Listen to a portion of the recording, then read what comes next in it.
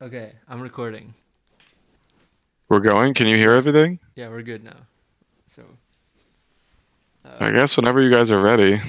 so welcome to the Minecraft Villagers Oh my symposium. fucking god. Our I slogan. thought it was the symphonium of Minecraft villagers. Yeah, think you guys whatever. are- I mean, yeah. order doesn't matter as long as we get the, It doesn't matter. important words in there. Villager Symposium of Minecrafters. So, how do you feel about StarCraft, Julian? I mean, it's an alright game. Yeah, what about the story? Oh, alright. So the story of StarCraft is super complex, and I just read it right before the podcast, so I might not get it all that correct. You did But your research, immediately begin broadcast. Before broadcast. yeah, but Okay. so basically the story is there's this alien race called the Xel'Naga, and they're just this super advanced, like pure, very highly intelligent alien race, and they just like go into other galaxies and just like manipulate their DNA and give them purity of form and essence. And Alright, so like Nazi style, like only the perfect shall pass, or like mad scientists like roll up and find a being and like morph it. Yeah. Like, well, why do they do this? I think they're like all like one with the universe, or they realize like the oneness of the universe. So they're just trying to like transfer like pure ability to all the other beings in the universe. They're basically like bodhisattvas. Like what? Bodhisattvas. The fuck Like does that mean? you know, like in the Buddhist tradition, how you have Nope. like No. No idea. they're like missionaries, basically. You know, like they're A bodhisattva it's like a level of enlightenment in Buddhism. So, you become a Buddha, you realize the truth, you become enlightened, and then you can either decide to just go full subjective mode into your imagination, or re-enter the world of humanity and like contribute. And that's a bodhisattva. yeah, exactly. So they're basically going around the galaxy, like performing like services to all these So- aliens. Okay. So And, let's preface this. I'm on the wiki. To preface this, these Xel'Naga beings are older than time. They're as old as time. They exist in a way that in a state where time doesn't matter to them. They exist outside of whatever universe you're currently in. So they can travel between universes freely, independent from time. yeah, And so what you're describing happens when a new universe is started or created. And again, the when is irrelevant. They then enter that universe as a physical form, and they seed that universe with life. They are essentially what our level of intelligence would foresee as, not foresee, would understand as gods, basically. yeah. But they're also looking for like specific forms. So like some of the forms they seed into the universe are not as good as others. Like obviously there are like the less intelligent animals that are not like they're not able to like retain the knowledge to become gods later on. But the Xel'Naga, they want everybody to become like as high as them. So they'll like seed the It's- universe because and then that's their reproductive cycle, though. That's how they continue to exist. Their species. They're not immortal. yeah. They're Well- not immortal. It says they're not immortal. What I is don't their know. goal? What is their ultimate goal? Okay, so yeah, literally, so this is their method of self-preservation is by finding other species, okay, uplifting them to their level and basically assimilating them as one of them. It's like a billionaire adopting a kid. It's like Unity from billionaires Rick and adopting Morty. kids to ensure that that the person they want will be the next billionaire, essentially. Yeah, pretty much. So they go and do that to the Protoss, which are these. They're kind of similar to the aliens, the Covenant in Halo. Like they have like psionic abilities, and they're very powerful. But they also like use like olden style, like like they still use swords of like light and stuff like that. So you have this god society of Xel'Naga, and they have chosen this species, Protoss, as their next target to ascend to godhood. But they try to do it, and then the Protoss are like they push them too quickly, and they go insane because like the link becomes like severed between the Protoss and the Xel'Naga, because like basically they have like some sort of like internal conflict. The Protoss do, where they're not able to like take in all that knowledge as quickly as they would want to. And the Protoss like revere the Xel'Naga as gods, but then when their link is broken to them, they go like crazy and start a civil war with each other. And then like once the link to them, so they have a psionic link. They are linked mentally, right? Why do they fight? Why are they now fighting? Well, they're fighting each other because that's like the one thing that held together their societal structure. Right, but what are they fighting over? You have Bob and Sally are now fighting purely because they're no longer connected to their religion. It doesn't make any sense. There's got to be some kind of driving conflict. What are they fighting for? There's just three different castes, like different people within the Protoss race, and they each use the They find out once the link is severed that they can use the technology from the Xel'Naga, and then they sort of like assimilate the technology into their being. So they're fighting each other basically because like over belief over how to use the technology. Okay. And so there's one group of these Protoss that wants to use the technology for what? And what does the other group want? I think they want to use the technology to form the link to the Xel'Naga. And then the other one group wants to reconnect with the gods, and the other group wants to just stay as is, I think. Okay, cool. So perfect. Now we've kind of come. First full circle on the. Now we've come full circle on the conflict, and maybe Will can summarize here. Yeah, so I'm just trying to understand. So the Xel'Naga basically trained the Protoss, and then the Protoss kind of became like equals, like equally powerful, and then the Protoss turned on Xel'Naga. No, I don't think so. No. So the Xel'Naga like tried to form a psionic link, so they linked the minds with the Protoss to try to teach them stuff. But then they couldn't handle all the like information, so the Protoss like basically were driven insane by all the information. Right. But if the Xel'Naga is so much more powerful, then why is it even a fight? Like, can't the Xel'Naga just crush them? Hold on. All right. Well, are you ready? I've got this. Okay. So the Protoss was like this tribe of essentially group hunting and warriors. Just think caveman-esque. Mm-hmm. Okay? Mm-hmm. These gods come in, and these gods are like, we can accelerate their intelligence and their development and their technology, and we're going to do it. So they just start like pumping these dudes full of god power to make them smarter and more technologically advanced. And they keep doing it and doing it and doing it and doing it and doing it. And finally, the Protoss with their smaller brains, they can't handle it anymore. They mentally snap. Gotcha. Okay? Once they mentally snap, they're no longer in communications with these gods. And so there's one group of them that wants to reestablish this communication, and another group of them that wants to stay as it is and doesn't want to go towards the god beings ever again. Yeah, and they're called the Dark Templar. So actually they're like, it's kind of funny that because if you look at like Carl Jung's, like dark side of the personality, it's like literally you have the like lower ego form, which is the Dark Templar, and then you have the High Templar, which are supposed to be the more like energetically assimilated kind.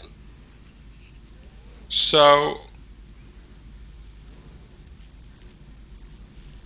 let's So there's three in StarCraft. There's three tribes, right?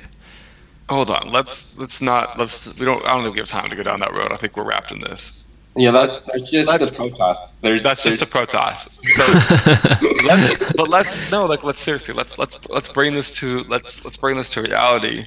Imagine that like being a Christian of faith granted you some kind of real, actualized physical power compared to like a non-believer in the real world, right? Where do you stand morally on that? Like, do you think that people eventually start believing or following this being? Well, in a way, it kind of does. Like you associate yourself with an institution that's so powerful as the Catholic Church, and it like actually does grant you social powers. Right. I mean, that's what presidents do. Like presidents, most of them just say, "Yeah, I'm Christian because I need that money." True. Yeah, and then you have the Dark Templar. They're kind of like people. It's like basically if the Christian Church had some like definitive proof that God existed, but then once the connection was severed, they just used the technology from God to just like basically like take over society, and it still gave them like unprecedented power. Like imagine like God left behind like a fusion energy crystal or something like that. Right. It's not that they're necessarily connected with God or even will be successful, but I think the dispute is actually over power. So like one person, although he may say that he wants to use the power to reestablish the connection to God, I think that the like fringe group just believes that he just wants power, and that's where the dispute is. As a metaphor to that, you could say that like Jesus was like the technology of Christianity that God left behind. 100%. And it was 100%. Wisdom. I think that's the easiest conversation here. Not even as wisdom. Like, don't even take it that deep. Let's say God left behind. We're not even as a Christian. Like, I'm not even going to call it a religious podcast, but let's just take the story as a story. Yeah, like God leaves behind Jesus, and I think that's exactly the talking point here is that you have one group of individuals that want this power, and you've got the other group of individuals who, despite the fact that the power is supposedly for good and for the betterment of the world, they're like, nope, he should die. We don't need it. Get it out of here. Yeah. This is not such. I think that's one. Sorry. It's crazy because it's actually almost completely mirrored the StarCraft story. It almost is perfectly ripped out of this because look what happened. They crucified him, right? So we lose the connection. Quite literally, he's no longer on Earth. And he is in a different way. He leaves behind his spirit, his religion, and now you have two groups of conflict as a result of that. One group that wants to go closer to God, and another group that says he doesn't exist, not real, and that you're wasting your time. Yeah. Yeah. And then you have all the sects that branch out from Christianity. Yeah, and then it evolves and expands. It's even more pronounced in Islam, where there's still like some crazy violent stuff going on over that. So the long story short is, StarCraft, you stole your entire game lore from the Bible. It's pretty woke. We're calling you out, Blizzard. Blizzard, hire better writers. We figured it out.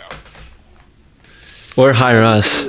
The other issue is, so this brings up an interesting point. It's like, so the Xel'Naga, they're not necessarily the creators of the universe, or there's no they create life in other galaxies, right? But you don't know what created them. So the interesting question is, if some alien presented itself as a god to you because it had more power over you, then would you subscribe to that? Yeah. Well, and that's the interesting thing is a lot of religions subscribe to this idea that just because something created you, that you should worship it. But even if you encountered some being that created you, you don't know like what level of power that being has because you're not living in that universe. And it's also like it's awful. Like you don't know if you are relatively created as its worm or as its perfect specimen. You could be dust to it. You could be a mistake. Have you guys seen the Alien movies? Yes, That's a great example of they create these humans and then all they want to do is destroy them because they realize it was a mistake. Yeah. Well, and I think the worst movie of the group, but the best one explaining it is you got to watch Prometheus. I love that movie. It's incredible. Alien Covenant's really good too. Yeah. So let's on the specific topic. Will you become aware or in contact with the being that created you or its higher power?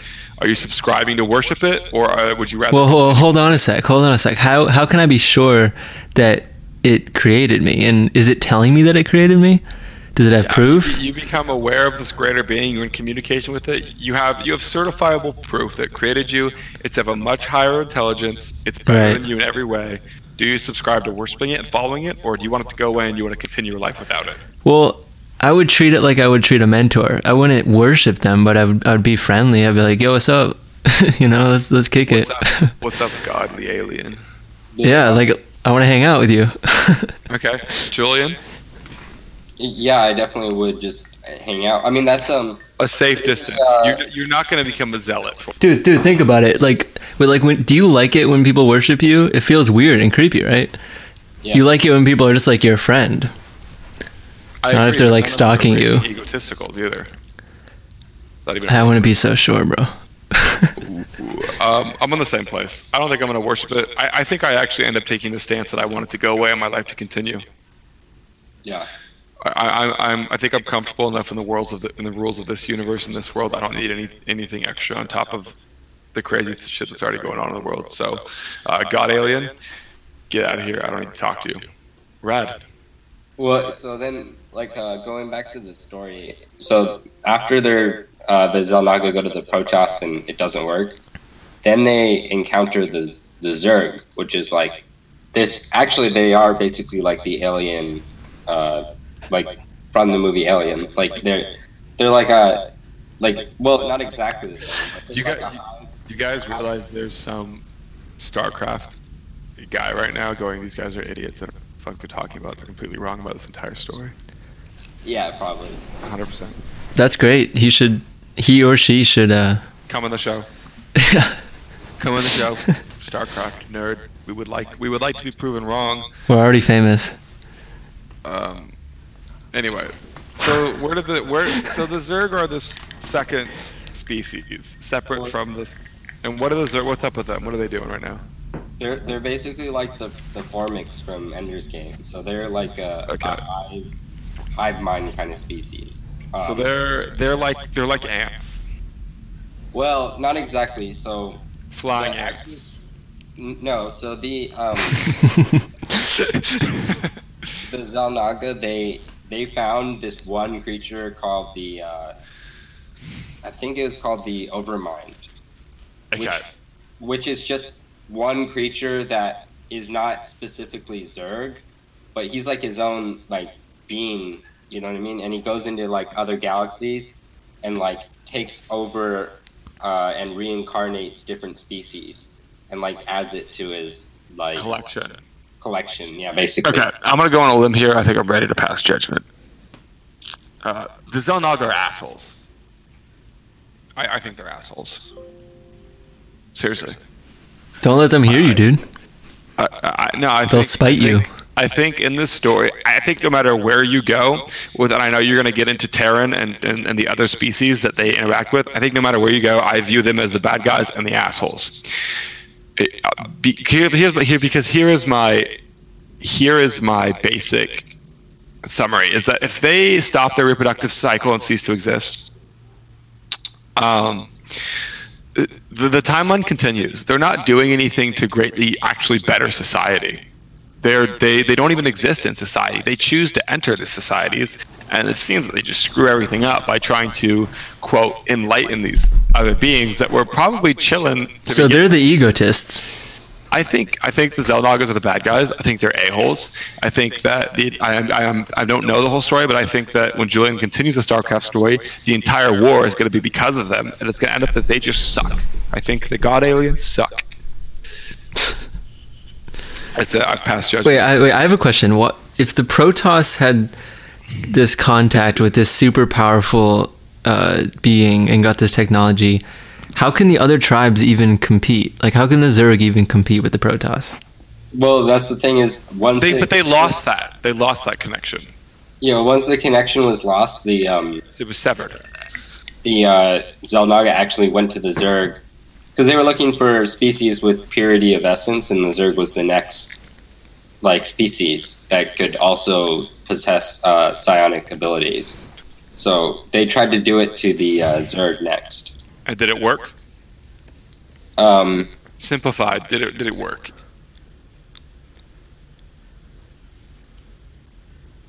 I think we've run out of research. yeah. Okay, I think we should all pass our philosophical judgment on the topic and move on to Will's segment on RuneScape. I'll say my opinion again. Xel'Naga are assholes. They should not get involved. Frig off. Go back to your other universe. Leave the bugs and the robots alone. Will? What's up?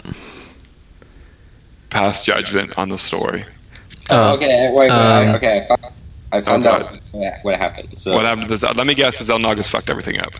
No, so actually it's like a whole AI situation. So the Xel'Naga, they made the Overmind, which is basically what started the Zerg, and then the Overmind got too smart and he severed his connection intentionally. That's what I thought. Xel'Naga suck. They suck. Yeah. They're assholes. A rogue AI that started an entire species that's now at war with other species. They suck. I mean, you got to give them credit though. No, I don't. No, I don't. They suck. All they're doing is they are handing huge amounts of money to gangs. That's what they're doing. Well, you could say the same thing for basically, if there was any intelligent force that created humans, you could say the same thing. That's true. No, because it's not. No, because it's not actively intervening right now. It created them and it fucked off. It created us, and it's well, we don't know how long it intervened. We don't know that. We're agreed. We've only lived less than 3 decades. Right, but the most reasonably accepted story is it created us. We crucified its messenger, and it fucked off. It's not like this anymore. Well, I mean, I guess my point about that is humans is a perfect example. We're kind of assholes, you know what I mean? 100%. 100%. If there was something that created us, then it would be a mistake, definitely. But then at the same time, I'm glad as a human that I was created. Well, what if you created yourself? Will, don't even go there. Don't even do it. Don't do it. Stop. Don't even do it. Nope. You can't make the argument. You can't make the argument. Spoiler alert. Fuck this. Creation. Now it's at war and killing itself or killing other versions of itself. Because if you didn't create it, then there wouldn't be any war to begin with. Yes, but then there would never have been. I want you. Here's my argument for agreeing. I want you too, baby. You to name a time in human history, okay, that a society of higher power and technology has gone to and found a lower society and actually done good. Well, never. It has never ever worked out. Ever. Well, I think what slavery, influenza. I think the difference here is it's slavery is actually it's as if we went to a hamster and gave the hamster the brain of a human. It's the same shit as colonization. We're tee-hee, we have guns and Christianity. Boop, boop, boop, boop, sail across the sea. We're gonna make everything. No, I think was better. I actually like that analogy, Julian. If you put a human brain in a hamster body, imagine the existential crisis you would have if you woke up as a human in a hamster body. I would kill myself the day of. Pretty much, yeah. If you had all recent memory of being or you just be like, I'm gonna make the most of this hamster life. I'm gonna look up so many skirts. It's gonna be great. For what purpose? You no longer have a human penis. You can't fuck it. Oh, well, damn, that's true. All right, we need to go to the next topic. All right. Well, Minecraft, RuneScape. Yeah. Yeah, so I spent about 30 seconds thinking about this. And good. I think like RuneScape is one of those games where it's kind of like make your own morality. So like slow down, cowboy. Why don't you tell us what RuneScape is? Like you're explaining it to a 5-year-old. We need simple explanation here. Okay. RuneScape is a video game. It's a video game. Yes, it's a role-playing game. You build your own character from scratch. And by doing what? Well, by creating an account.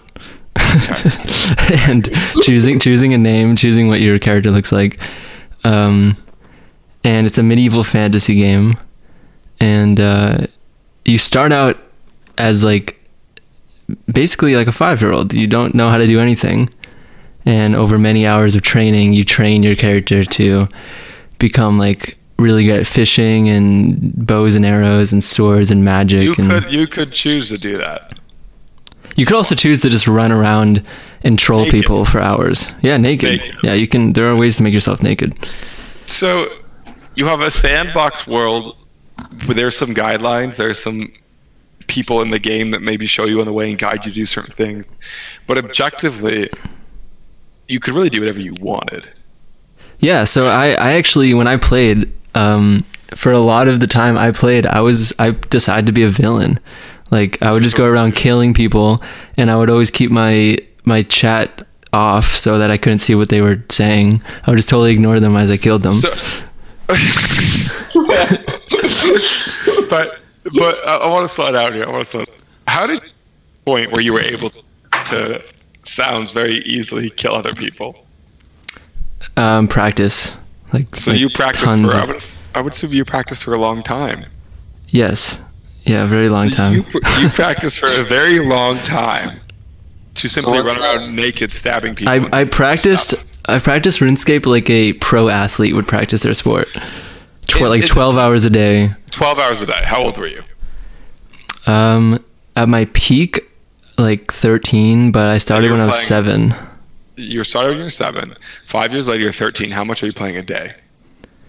Not great math on your part, but yeah, about 8 to 12 hours a day on average. How are you playing 8 to 12 hours a day at the age of 13? I would do my homework in class so that whenever I wasn't in school or sleeping, I'd be playing. I would wake up early in the mornings and play before school. You would play before school? Yeah, and then I would play after school. And then all night if I could. I didn't sleep much either. And you were doing this so that you could practice and be better so you could run around and kill other people without talking to them? Well, I did it mainly because it was fun. There was nothing in my life that was so exhilarating as being good at RuneScape. But it was also because I started becoming famous. Stop. Say that again. You were doing it because there was nothing in your life that was more exhilarating than being good at RuneScape. Like just being so good at something and being able to just dominate everyone. Right. Do you think that that's a problem with video games nowadays? Do you think, I know the answer to this question. I think there's an entire culture, I think there's an entire mass frenzy of individuals who play video games for self-verification, to feel like they're good at something, to feel like they're winning, to feel like something is good. But isn't that why anyone does anything? Yes, 100%. So video game is just another avenue.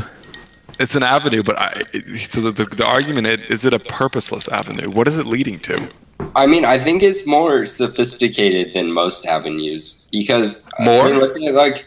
Look at some of the clickbait stuff you can see on Facebook, where you get a dopamine release from getting a like or something.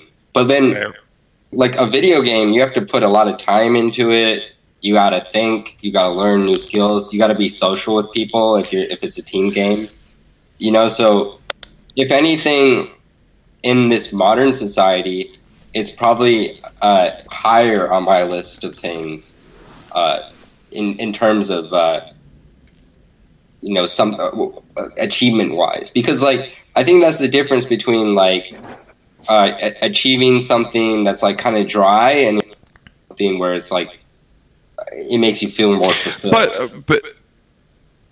But okay, let's say that my avenue is underwater basket weaving, and that's what I do. At least then I'm creating a product. I'm doing something. I'm making something that contributes. Well, but the cyberspace is not any different than the real space. I mean, we're becoming integrated as a society, both. So well, Yeah. when you were playing RuneScape 13 hours a day, what were you contributing to society? Well, I was contributing to the RuneScape community. To the community within the game's the thing is though, I was not. But you weren't contributing. You were running around naked, killing people for fun without talking to them. Here's what I was gonna say after that is that when I was that age, I wasn't very woke, so I was totally egoic. I was not focused at all on doing good for whatever community I was a part of. So when I was playing RuneScape, I was pretty much a tyrant. Because the platform gave you the power to be one. Right, and I also think it gave me but it was a learning experience. Like it gave me like a virtual space to explore power and greed and fame. But you don't You don't think that if you were playing outside, you wouldn't have also learned that? No, I'm not saying that. I'm just saying it wasn't totally a waste of time. Like I learned a lot about life from it, and it's interesting because it was kind of like a medieval drama.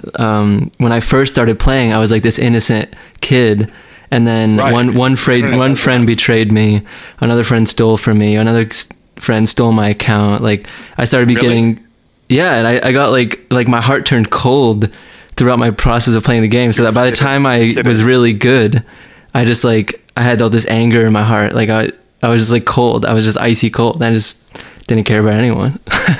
And I used that power in really in a moral way. You know, that's interesting. Like one thing. So I used to play StarCraft. Like that was my game. And there was we just talked about it. There was an equivalent for multiplayer called it was called like BMing someone. So it stood for bad manners. So like at the beginning of every game, you had to introduce yourself by saying, good luck, have fun. And then when you finish the game, you're supposed to type GG or good game. And at the time, there was a lot of like professional StarCraft players going on like platforms like MLG or Global StarCraft League or what have you. And there were a couple players, like in particular, one named Idra, who was known or famed for having bad manners. So every time he lost, he would leave without saying anything. And I remember, like as a teenager, I actually really looked up to Idra because I thought it was cool that he was like breaking with the culture for StarCraft. That was me, dude. You thought it was okay. Stop. You thought it was cool that he had bad manners. Well, because like when you're a teenager, you're kind of like focused on being like different, or just different for the sake of different. There's also something like romantic about the player who doesn't care about communication, just only cares at being as good at the game as they possibly can. But that wasn't either of you. Well, no, but that was me later on in the game. Later, you reached, but you had a philosophical and moral journey within the game, right? Dude, half my childhood was on RuneScape. And it formed the person you are today. You would say. I mean, not completely, but in a big. It was a huge part of it. Yeah, sure, yeah. In the same way that maybe being a part of a little league team would be a huge part of the person you are down the line, right? Yeah. That's a fair argument, right? And so I think there's going to end up two groups of people. A lot of people that say video games, no, that cannot be the same as, and then there's going to be a group of people that 100% is a social avenue. It can be the same. It can provide this developmental thing. It can provide an online community. It can provide friendship and simulation and these good things. And there's people that are like, nope, the real world's better. Yo, and I actually There's two like, fields of thought on that. I mean, I actually like met like people online from video games that I ended up like being friends with in real life, just through meeting them at various. Because I went and competed at MLG when I was younger, so I like met some of the people that I used to play with online, and we actually ended up being like pretty close friends during that time period. So it's almost like a Little League, like you say. Yeah. So because this is feeling very happy and good, I'd like to ruin everything. Now, Will, when did RuneScape start going bad for you? Because it did. It didn't. What happened? I wouldn't say it went bad. I would say the ending of it was good overall. So basically, what happened was my freshman. There was Dark Age. There was a Dark Age, but it was before the end, I would say.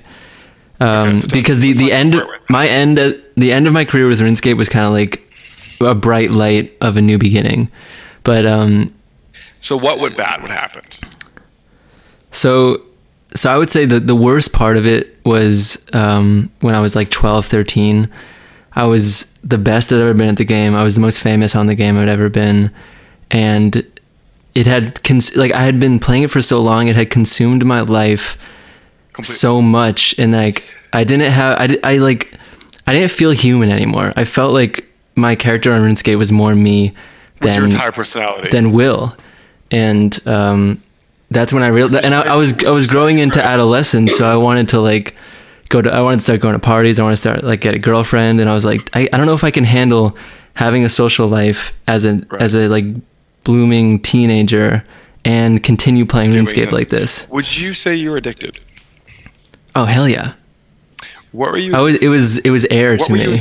What were you addicted to? What part of it was addicting? I was addicted in the same way that people are addicted to their ego. Like, it was such a big part of me, I couldn't let go of it. Okay. As an addict, though, right? You're logging on every day. What's the high? What are you chasing for when you log in? What are you trying to get to? In the beginning, it was just pure love of the game, but by the time I was 13, it was about the videos I was making on YouTube that were getting thousands of views, and the likes and the comments, and just it was the fame basically. There was an amount of fame that you were just like. I mean, everywhere I went on the game, people would follow me and like beg me to talk to them and stuff. And that's where the coldness really was apparent. Well, I loved ignoring people because it showed me like they could beg me for my attention and I could ignore them, and it would like show them that I was better than them. It would give you a high. Yeah. But it was ugly. Did you react? Like, did that fuck you up socially, like being in school or whatever, and having that like power trip, and then going to class where you're seemingly like normal? Well, I was living a double life because on the internet I was this famous RuneScape god, and then at school, like because I played so much RuneScape, I didn't really understand verbal communication, like face to face. Seriously? Well, not well. Like I don't know. I was pretty awkward. Like I would say off-putting things at the wrong time. Like so. Yeah, I was a super quiet kid at school, and I was quiet on RuneScape too. But I was quiet in like a loud sort of way. Like my silence was like part of my famous characteristic, or characteristic of my fame. So yeah, it was weird. I was living a double life. And the way it ended was my YouTube account got hacked and it got deleted. And you lost everything. Well, I didn't lose my RuneScape account, but at that point, the only reason I was still playing the game was for the YouTube fame. And when my YouTube account got hacked and deleted, and it was also at a time when and I think this is still the case, like it's impossible to get in touch with YouTube, so I couldn't get my account back. And that was it. Yeah, that was it. I said, okay, screw it. And around that time, I had started like really getting into music. So I just said, forget about RuneScape. I'm going to start making music. You found a better passion. Yeah, exactly. And in hindsight, it was a great unfolding.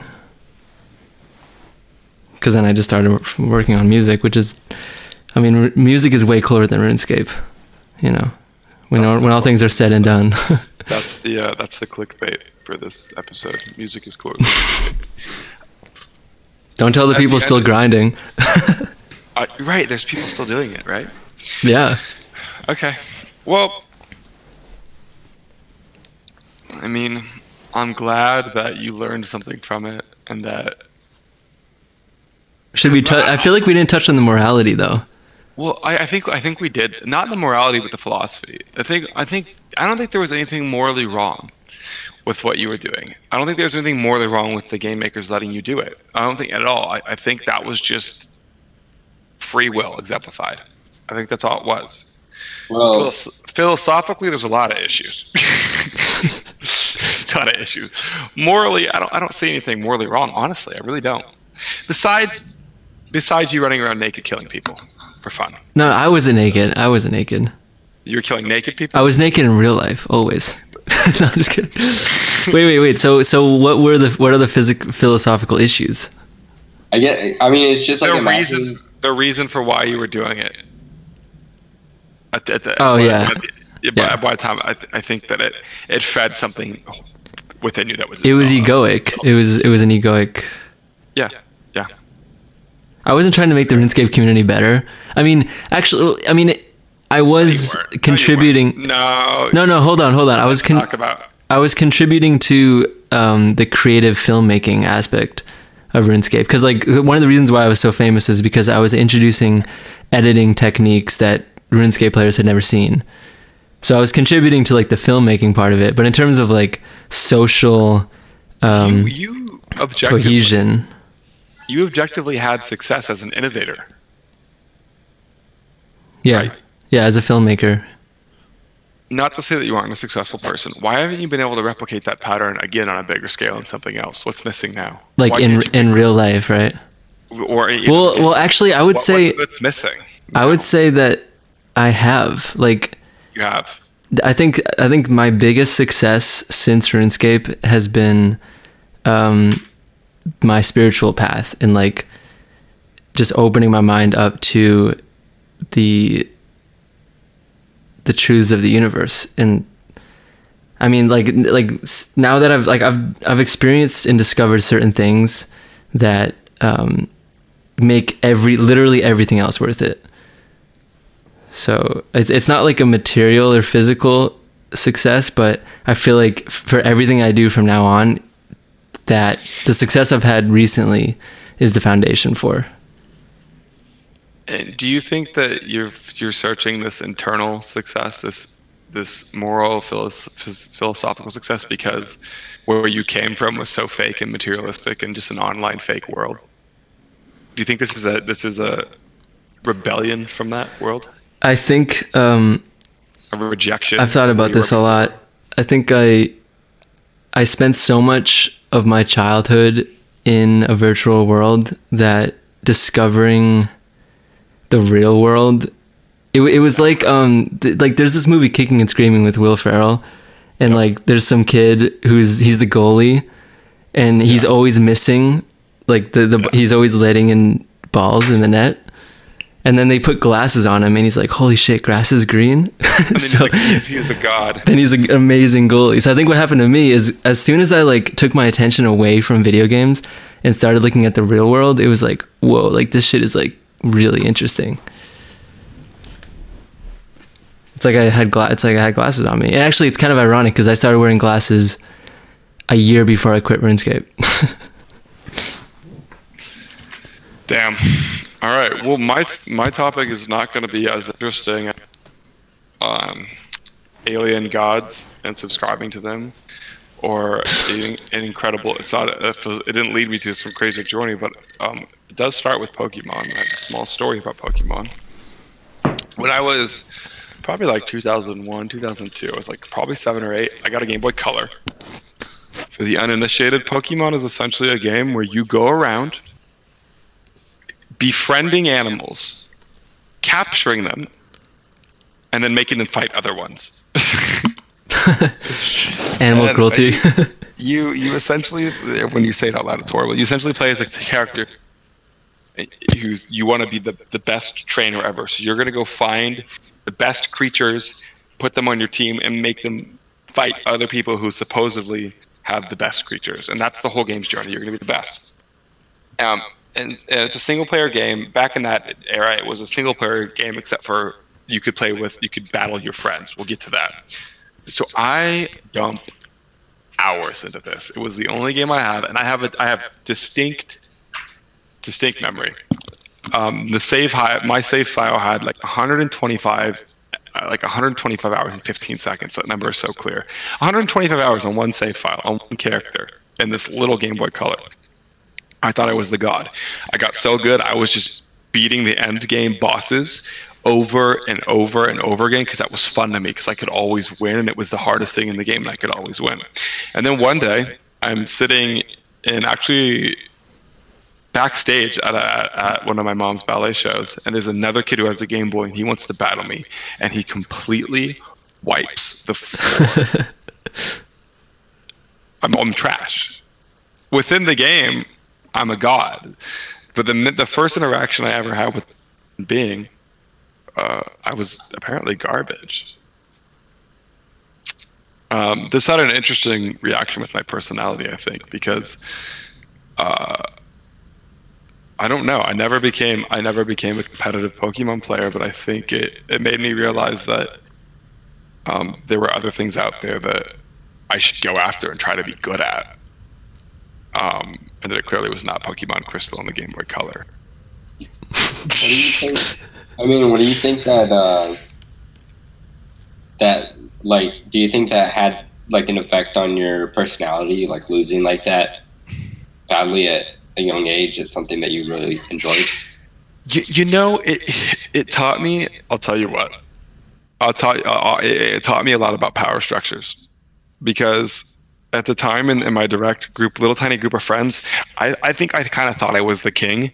Like my mom owned studio, and like all the other kids there like knew that. You know what I'm saying? Like there's an inherent power structure there, right?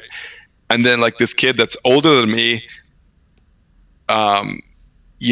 comes in, and like he doesn't really have that respect or power because my mom still runs the ballet studio. My grandma still owns this place.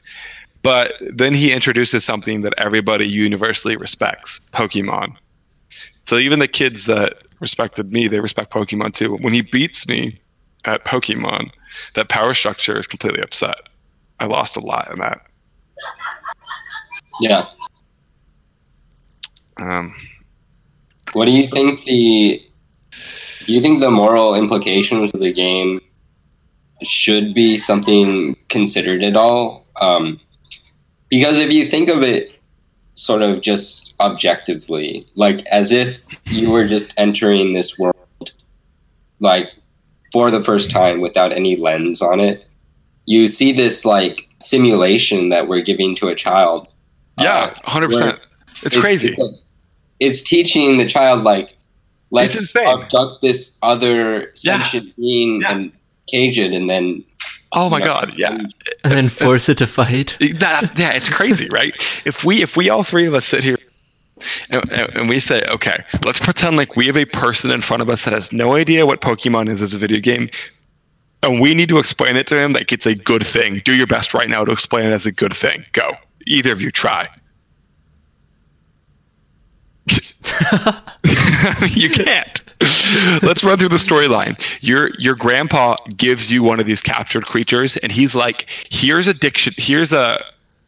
device. I need you to go beat up and capture every single one of them that exists in this world for research. You got to catch them all. You have to catch every single one that exists for research. And you catch them by taking the one I originally gave you, using it to beat them to near death, and then trapping them in a ball. That is Pokemon. And it's also a sort of like a capitalistic thing too, because you're trying to get all of them, all the resources. And then the more good your Pokemon is, the more ability you have to basically get more or acquire more Pokemon. Yeah, 100%. So even better, here's the even funnier thing. Let's say in the game you run into another one that you can't beat because it's stronger than you. How do you get to a point where you can beat that one that's stronger than you? You go and you beat the living shit out of the weaker ones for hours. Oh my god. I mean, why this is a, for anyone that doesn't know, this is a multi-million-dollar, maybe billion-dollar franchise now. but that's not really that different than like playing sports as a kid. Like if you think about the mentality of like playing or being on a sports team, I mean, you're trying to beat the other team, and it's a competition. And if you lose, I mean, historically, like before we had video games, it was like you should feel disappointed because you lost. So but sports are more voluntary. I'll tell you why it's different, and I'll tell you why Pokemon is a billion-dollar franchise, and why it gets a hall pass, and why there has not been crazy studies about kids wanting to beat animals as a result of it. Because there is so, the art style and the creatures, it's so disconnected from reality. I don't think that you're able to really make relatable connections. I think it's so different. You're running around with like a little green monkey and beating up and catching a cupcake and defeating a guy with green hair who wants to take over the world on a world that doesn't actually exist, where a dragon controls the weather. It's so disconnected from reality. I think it gets a hall pass. It's not quite animal cruelty because they're not quite animals. But they could at least... Go ahead. I have a theory about it. So first question, is Pokemon made by a Japanese company? It is. Are we about to get racist? No, I'm not. So basically, if you don't know this about Japan, Japan was largely a monarchy or monarchical.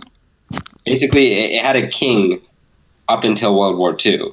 Correct. And then after World War II, we sort of like took over Japan and put all our ideas into all their markets. Like right. We had them play baseball and basketball, and we didn't allow them to have a military. And we basically indoctrinated the Japanese culture into our own culture. We basically said, hey, you guys were fucked up for bombing us, so we're going to teach you our ways. And so I kind of wonder if, now this is like maybe far-fetched or conspiracy theory, but I wonder if like Pokemon, since it was a company made in Japan, and allegedly I would think the United States government would work with companies to sort of instill capitalism into the Japanese markets. I wonder if Pokemon was a way to instill capitalism into Japan. No effing way. You're suggesting it's an entire conspiracy theory in a coup? Well, I guess there was a large effort to instill capitalism into Japan. Yeah, but the timeline's broken. Yeah, like Pokemon came out in the 90s. Yeah, the timeline's too far away. Well, that's not that long if you think about it. I mean, like World War II was, in the 1940s, and then it ended in like 45, and then that's only like one or two generations after World War II to like instill and radically shift the culture. I mean, it takes longer than two generations to like indoctrinate a culture into a totally different like system. I'm going to go off on a limb and say 53 years, 43 years? No, 53 years is long. I don't think it was a 53-year conspiracy theory. However, here's what I will say. The creator based the game off of Japan's obsession with bug collecting, which makes sense. And it's interesting that, have you guys ever seen those videos of like, remember the old days of YouTube where people uploaded bug fights? No. Where they would like put like a spider and a beetle in a jar and watch them fight. Oh my god. But you know what the crazy thing was? None of these people found, like all these people that watched it, there was such a tiny audience that thought it was wrong. Everybody was it's okay wrong. with it. You think it's wrong? It is wrong, right? Yeah, I would say so. I mean, it's And then it's like and then dog fighting. It's for just different animals. and then you've got this other aspect that I think is key to the Pokemon formula is that the Japanese culture loves this story of from nothing to ascended. They love the story of the koi fish that swims upriver and ascends to a dragon. In fact, in Pokemon, there is a fish Pokemon that at some absurd level becomes a dragon. And in the game, you start out as a nothing, become the greatest trainer ever. So there's a cultural relationship there as well. But I still think that it gets a hall pass because it's so far disconnected from reality. I don't think it's relatable enough. I think that it's these little tiny creatures fighting each other hasn't had any serious impact, despite the fact that the concept is actually, if you think about it, horrendous. Did you guys know However- that Pokemon means pocket monsters in Japanese? I think everybody. Oh, I just learned that from the wiki page. Well, So, okay, so if going back it's- to that. So, do you know that the United States has Julian, there Like is over- no way, Julian, there is no way that the Nintendo company is a coup organized with the United States to install not a coup. Like there is Will back in there was a large effort. There was a large effort to shift the culture after World War II. Like Okay, to but this not day, to this day, Japan can't have a military. Like they're actually not allowed. Yeah, actually, by the I Constitution to have a military. I read a Okay, book I recently. don't think it has by, anything to do with Pokemon. Well, it does though because to like shift the hearts and minds of a culture, you need to. So basically, there's a process of basically manipulating a culture that the KGB does and the United States does, called I forget the word or term for it, but basically what it is you can slowly shift a culture towards a specific agenda by like instilling at a young age like these different like ideas. And we've done it like 83 times to various countries. Like we did it to British Petroleum did it in Iraq. We did it in Hungary. We've done it in South America. We've done it in Iran, Afghanistan. So it's not like inconceivable that there would be operations after a large war where Japan bombed us. That and not only that, but we had a large control the population in Japan. Like we just sent a nuclear warhead into their country, and we are trying to reform the most militant group of people in history and convert them basically into an ally. That there would be like large efforts to basically shift the culture, and like Julian, the way you shift Julian, culture is Julian. through little things. he has like a point. this. What does this have to do with Pokemon? Nothing. Because Pokemon is if you look at the game, is symbolic of capitalism. Like capitalism is Okay, but Pokemon was developed homegrown by a Japanese citizen. It released only in Japan, and after it was popular in Japan, then it went to the United States. It happened in the opposite way as you would suggest it to happen if it was a plant or a method. It happened in opposite. no, that's how they do that. Actually, that's Yeah, you have to remember that the marketing money has to come from somewhere. That's actually how this process happens. When KGB or CIA or whichever country like goes into countries, and we like God, I wish I'd remembered the word for it. But when we go into countries and we basically like convert them to either capitalism or Russia converts us into or meddles with our democracy. Isn't that just imperialism? No, it's not imperialism. It's a process that like these. So basically, most of our intelligence, like for the CIA, KGB, 80% of it goes into basically manipulating cultures towards our agenda.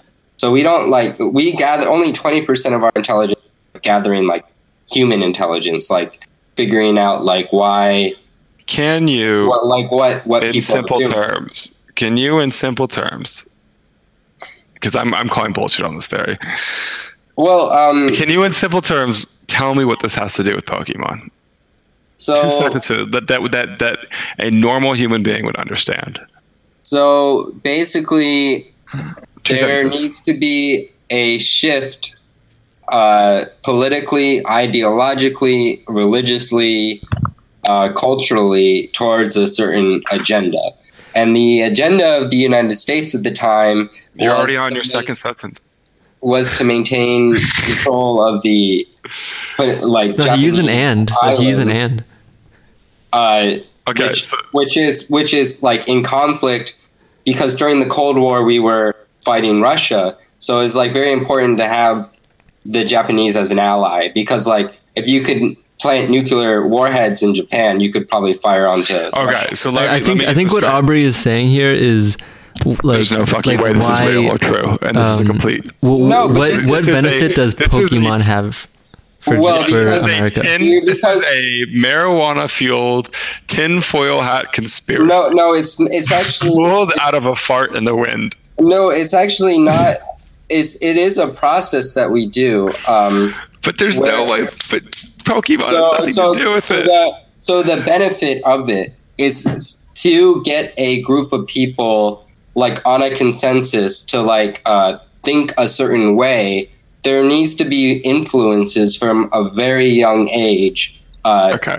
where you build like a worldview for the people within that country. And we have been doing this historically for the past 100 years, going into country, and we will systematically change the worldview of the people Okay. so that we can predict or try to predict how the people will so that's operate. totally true. But what Aubrey's asking, I think, is what worldview that does have to do with- Wait, hold on. Go ahead. What worldview does Pokemon instill in the youth of Japan that America would want? Pokemon instills the Western ideals of capitalism. Right. or global- I get that. It's very imperialistic. You go into the wild, you find something lesser than you take it, you make it powerful, and you use it for your own gain. You're right. Okay. I get it. Yeah. But that's fine. And it's not- 100%. That makes a lot of Pokemon sense. shares a lot of concepts of imperialism. The tinfoil hat theory to me is you're suggesting that the United States went into Japan, created the idea of Pokemon, made it a success in Japan so that it would jump back over to the United States and No. form some kind of cultural No. connection. No, that's not what I'm suggesting. So what I'm suggesting is there are subtle influences or influencers that we set in motion within Japan, and sometimes sometimes it's not like it's a lot easier than that. Like sometimes it's just as simple like instilling little ideas through like buying and marketing things and allowing because we send our money into Japan, and some of the money that we send in Japan comes from operatives like CIA. We have people working in Wall Street. We have people working in banking for this reason. So we finance the things that are like will help the American agenda. Just like China, they won't Hold on. finance Let's keep it like now. straight cut. No, it's similar. So like right now, China is doing the same thing. They won't only finance companies that. Right, I agree. I get it. Oh, Correct. I'm with you. So to keep this argument lean, you are saying that America financed. Your theory is that America helped finance the popularity of Pokemon because it agreed with their ideals. yes, and maybe even came up with. Okay, wait. Don't complicate it anymore. culture. Hold on. Don't complicate it anymore. Let's jump on that right now. You are saying that that your theory is that America helped finance the popularization of Pokemon because it agreed with their ideals and that it would help install a culture they believed in Japanese youth. Yep. Will, And- are you buying this? Well, one thing I want to point out is that Japan was an empire before World War II. So I think actually in some ways I feel like Japan ideals or Japanese ideals and American ideals have always been pretty similar. Well, stop. Well, are you buying? no, though, are you because Will? their Will? empire Are you was, buying? Will? Are you buying Julian's tinfoil hat theory or not? Well, I mean, I don't know the absolute truth. That's what I'm saying. So if you're going to take a side on someone being right here, I'm calling complete bullshit. Julian thinks it's true. What are you saying? Tie break this right now. Okay, I would say it's possible, but not definite. You say it is most likely true or untrue. I don't know. Stop being a pussy. I'd say it's possible, but not definite. I'd say it's an interesting theory. Everybody. There's in no summary. Let me just summarize what's happened in the last 20 minutes. In summary, everybody, Julian believes that America financed Pokemon in order to install capitalistic ideas into the Japanese youth. And that idea is not polarizing enough for Will to make a distinct decision on the topic. Well, no, hold on a sec. Hold on a sec. Of course, okay. America financed Pokemon because Pokemon is incredibly popular here. Well, no, but did they do it to install a mentality in the Japanese youth? Absolutely not. It is a tinfoil hat theory. Someone smoked the Twix, put on a hat, and thought this up. No. Well, I think everything America does is to promote its ideas. America finance Pokemon. Well, so there's to install a culture. There's a video on it. Well, no, there's a video on what this is. What this methodology is. It's by Julian. Do you have any points of evidence in relation to Pokemon, though? Well, it's not about Pokemon. It's just about. So I remember the word. It's called subversion tactic. I'm dying. So subversion is a tactic formed by the KGB, and the United States does it more often, actually. But subversion basically is the idea where you go into a country and you subvert your ideas through culture, influence, and media technology. Julian, we are not using Pokemon to subvert the Japanese youth. Well, subversion is not like it's a Japanese subversion is so you're looking at it. You're like picturing people like in a room, like and say like. You say like you're saying, like, okay, hold on. You're picturing that like some mastermind going in. Right. I think we're about to agree. Are you saying it could have happened as a natural byproduct of each culture? No. Well, I was just about to say that. I was going to agree with you. I would agree with you. I think if anything's happening here, it's the Japanese government subverting their own youth. Because I agree. The Japanese culture is to be the best you can be. I think we've reached something important here. I agree. I think that because Pokemon agreed with basic American, because maybe, tinfoil hat maybe, because it agreed with American ideals, it became popular subconsciously. Not purposefully, not masterminded, but maybe it subverted accidentally because it agreed. Well, that's what I agree. So subversion I'll buy. Subversion is not always direct. Subversion is like setting things in motion. So I'm saying like during World War II, we went into Japan and consciously like set in motion different cultural ideals.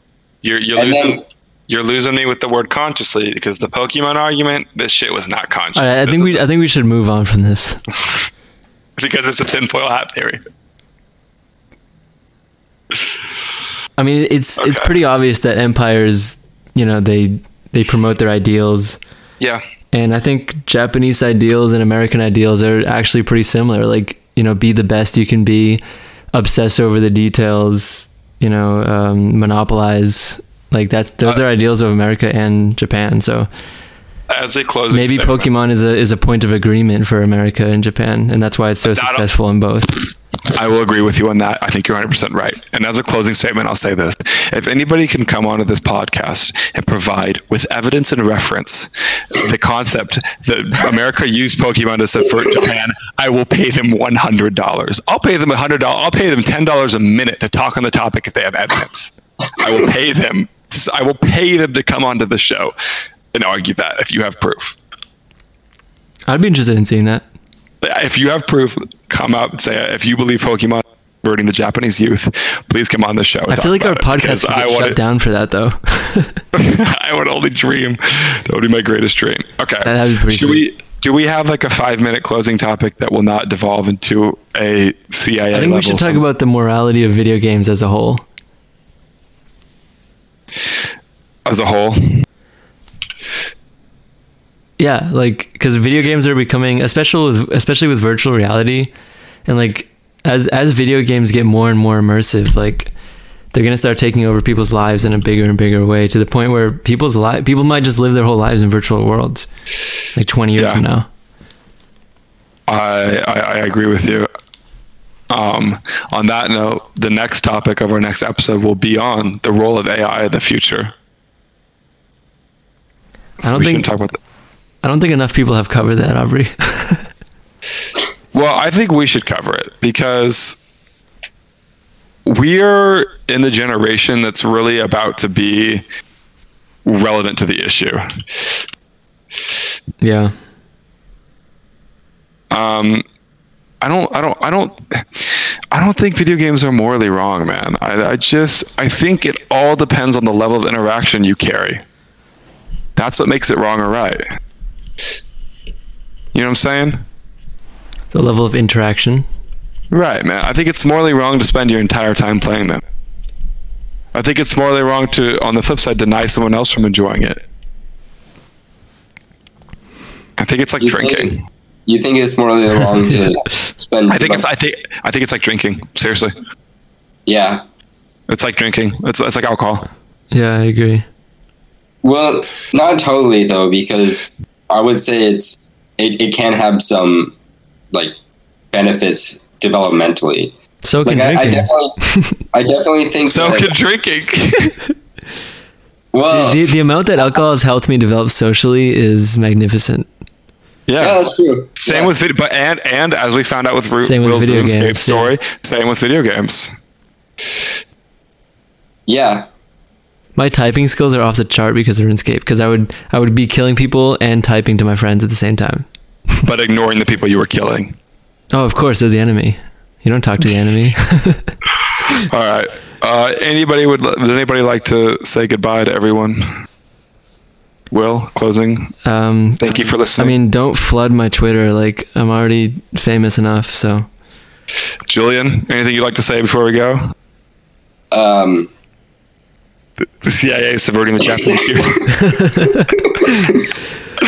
Julian has to promote his ideals, man. He has to expand his empire. Just not everything that I say is meant to be taken literally, except when I talk about Pokemon in regards subverting the Japanese youth. That's the only thing he really cares about. All right, so tune in next time on Minecraft Villagers and on our next episode. Are we living in a simulation? Bye. I think that went pretty well.